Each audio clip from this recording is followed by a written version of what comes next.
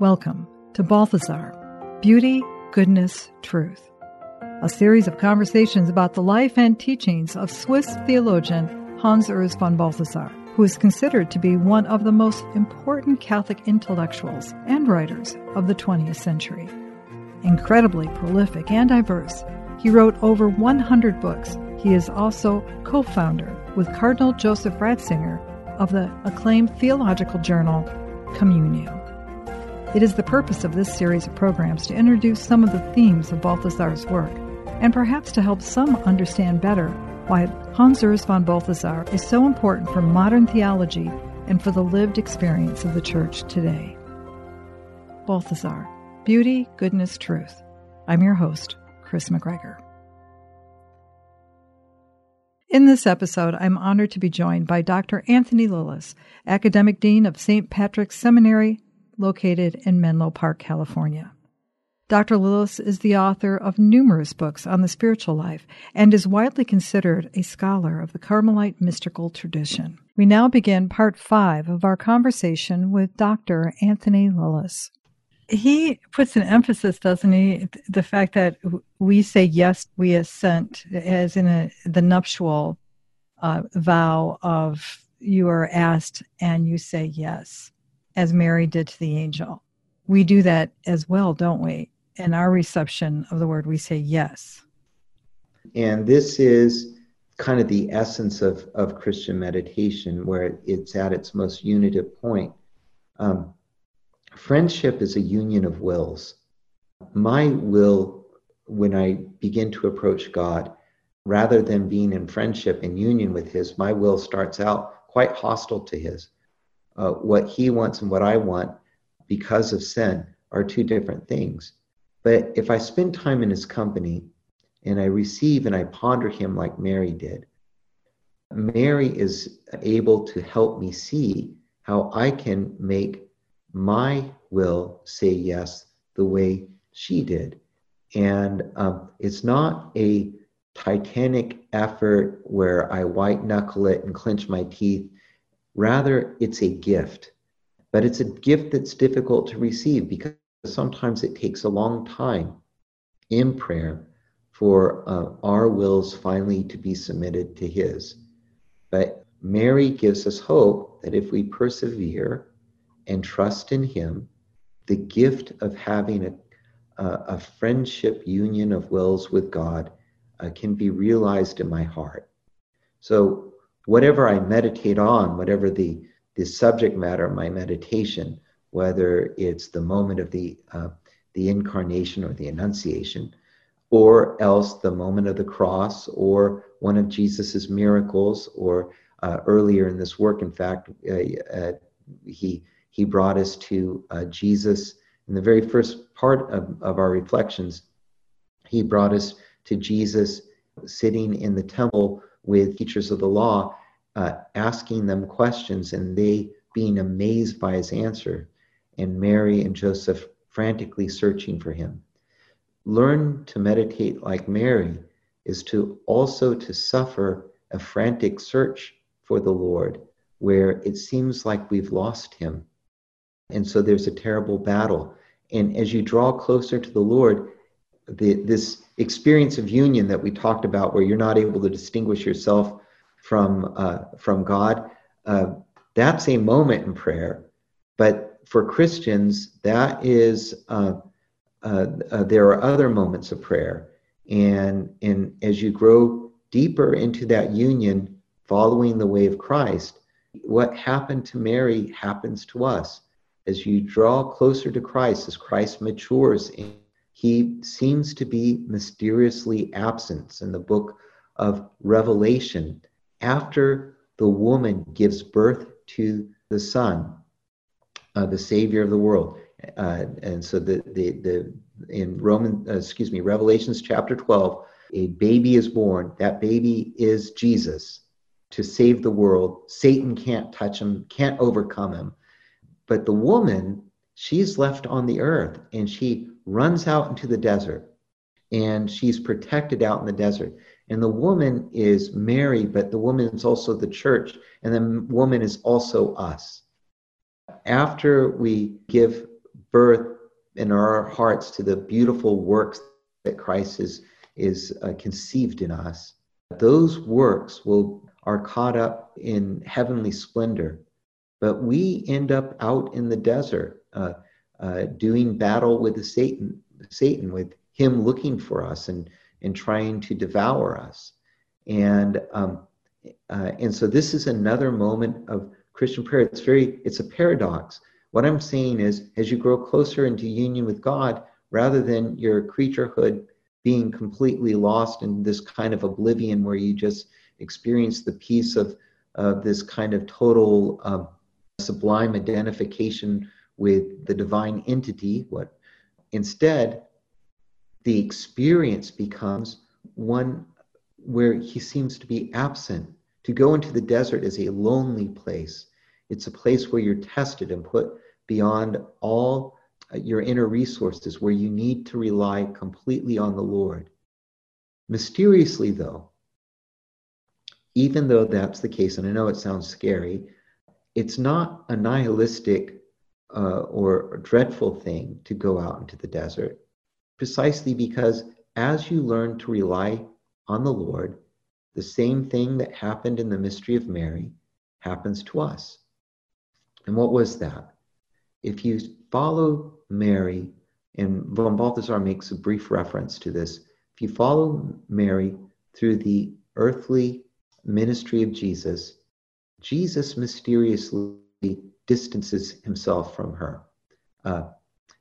At the wedding feast at Cana, she humbly goes to her son to ask him to save a couple from embarrassment.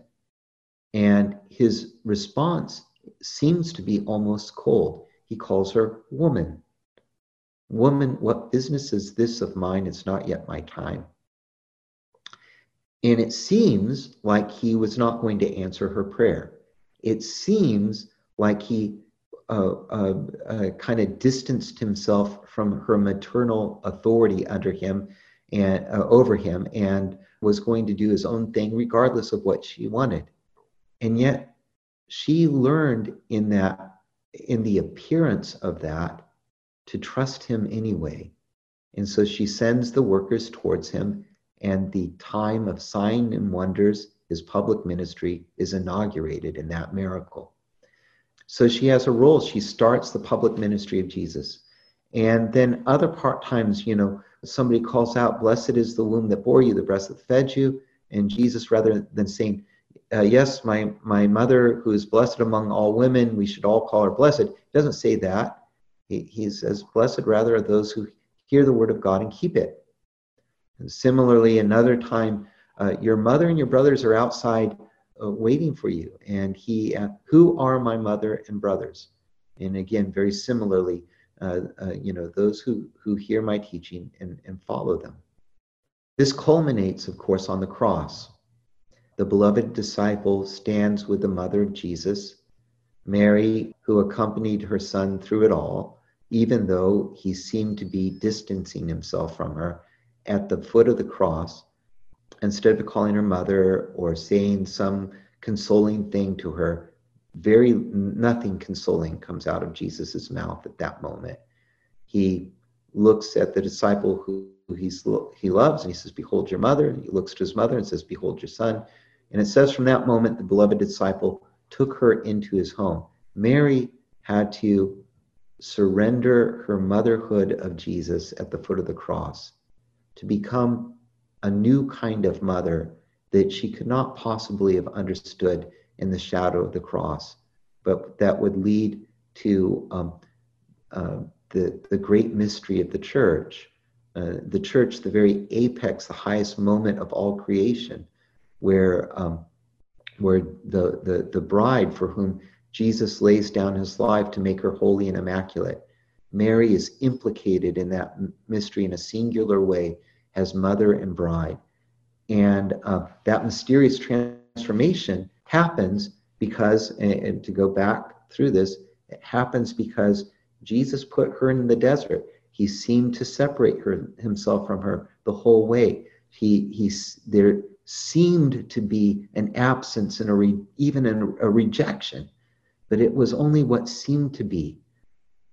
I say all of this because as you advance in the life of prayer, as you come into union with Jesus, this experience of feeling the absence of the Lord, of seeming to be rejected by him, of standing in the face of the antithesis of everything you'd hoped for would be realized by him. This does not mean that you've made a mistake or that God has in fact rejected you, or that the good work that he's begun in you has not been brought to completion. This is the very means by which Jesus is refashioning a new heavens and a new earth. And he's able to do it because in your prayer, in your meditation, you are willing to say yes. He goes on in this particular section, section 3 of Christian meditation, to do just as you've been describing. You begin with a Marian meditation, and we begin to see how we are incorporated in all of this through the person of Mary. And yet he moves us from Marian meditation to ecclesial meditation. And just as, again, as you were talking about that, as he would say, now in the bridal oneness of Christ and the church as God-man and as the Father's Word, he certainly remains active. He certainly remains the active Word, capital W, in quite another way, above all in the free spontaneity of his Eucharist. So this is the great mystery unveiled to us every time we go to Mass. Receiving communion is such a powerful and good thing. This is the food by which we're able to manage on our earthly way. But I would say even more important than receiving Holy Communion, or I don't know if I can say more important, but intrinsic to receiving Holy Communion, what allows us to receive it, and even when we can't receive it, is still the greatest and most powerful thing that we can do as a human being, as a creature before God, is to participate in the Eucharistic liturgy, hearing the readings, participating in the beginning with the prayers of asking for forgiveness, and the great prayer of the church as the priest offers up the beginning of the Mass, the readings themselves, the truth being poured through us and in us, questioning us, encouraging us, admonishing us, establishing us in truth, and then fed by this holy truth through the divine readings. Our gifts are brought to the altar, all our suffering, our pains, our inadequacies, our joys, our accomplishments, our strengths, and our weaknesses are placed there on the altar in the symbol of bread and wine. And Jesus, through the hands of the priests, lifts those up to the Father and joins them to himself in such a way that what is the drama of our hearts becomes part of the drama of his heart, even as he died for us on the cross, even as he stands at the right hand of the Father. And all of this takes up and sanctifies the world through our hearts participating with his in that moment, so that the body and blood, soul and divinity of Jesus that is now present on that altar is transforming something in the world through us being there, even before we receive Holy Communion.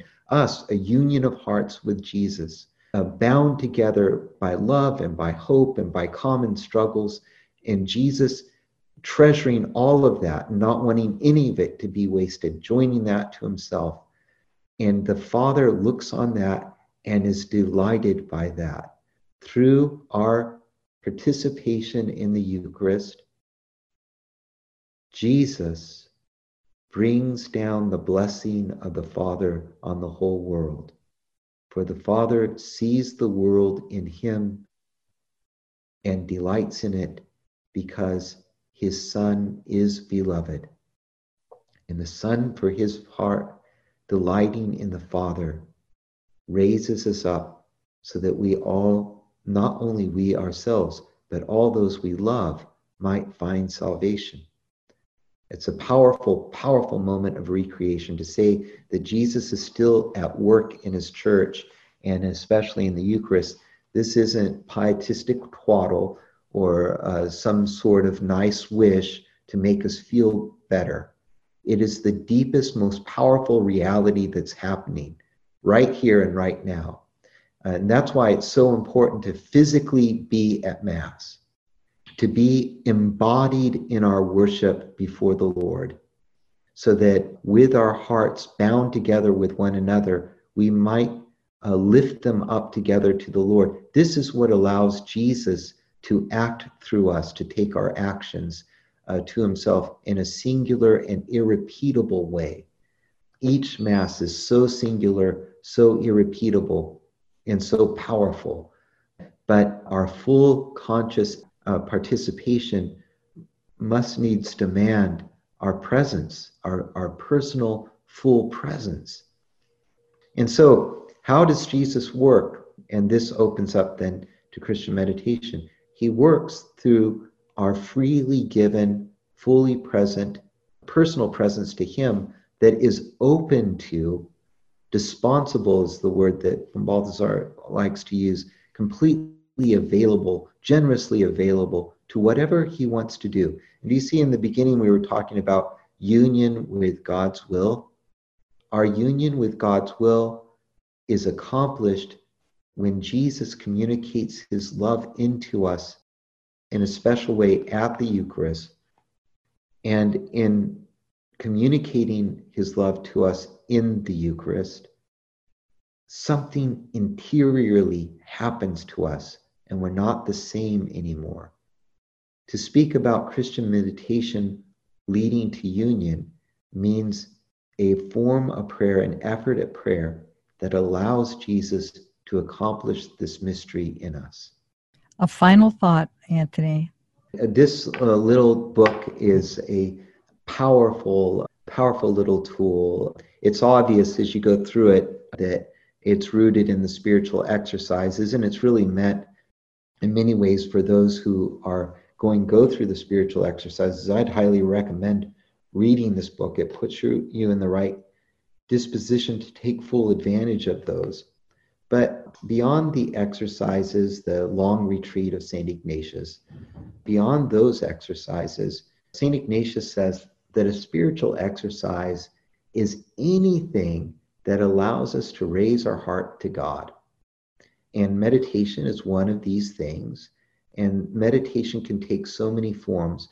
But Balthasar, at the end of his book, speaks about that our meditation can also be about the things that are going on in the world.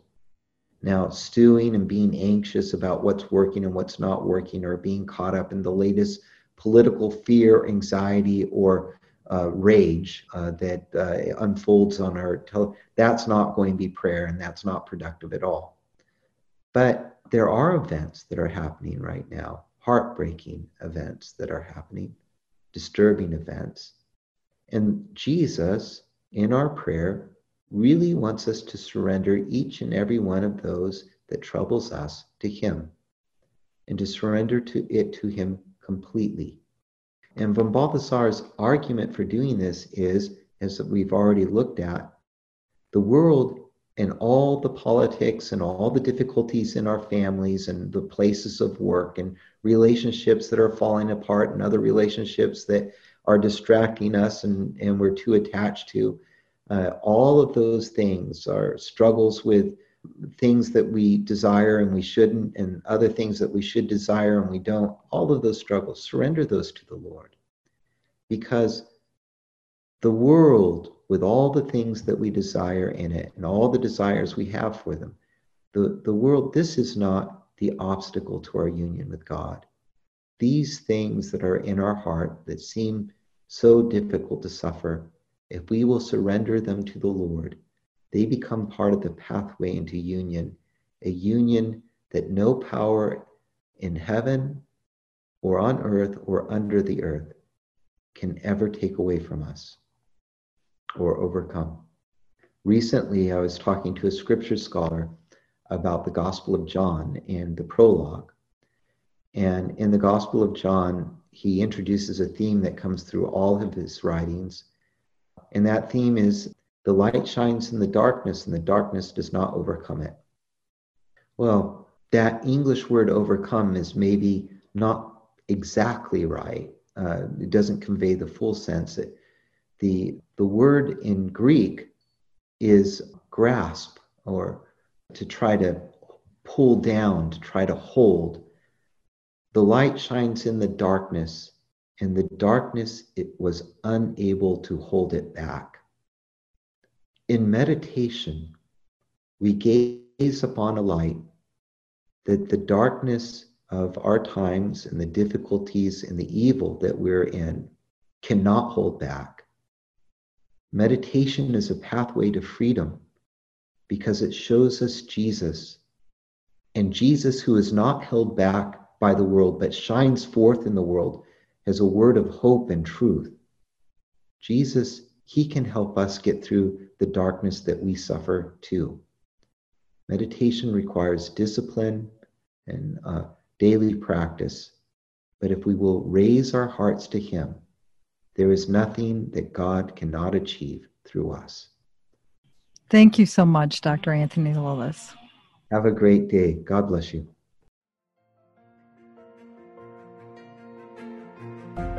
This concludes part 5 of our conversation with Dr. Anthony Lilles, discussing Hans Urs von Balthasar's Christian Meditation. To learn more about this book or to obtain a copy, go to ignatius.com, the website for its publisher, Ignatius Press, or you can find it at any fine Catholic bookstore. To hear and or to download this conversation, along with many other episodes of this particular series, visit vonbalthasar.com.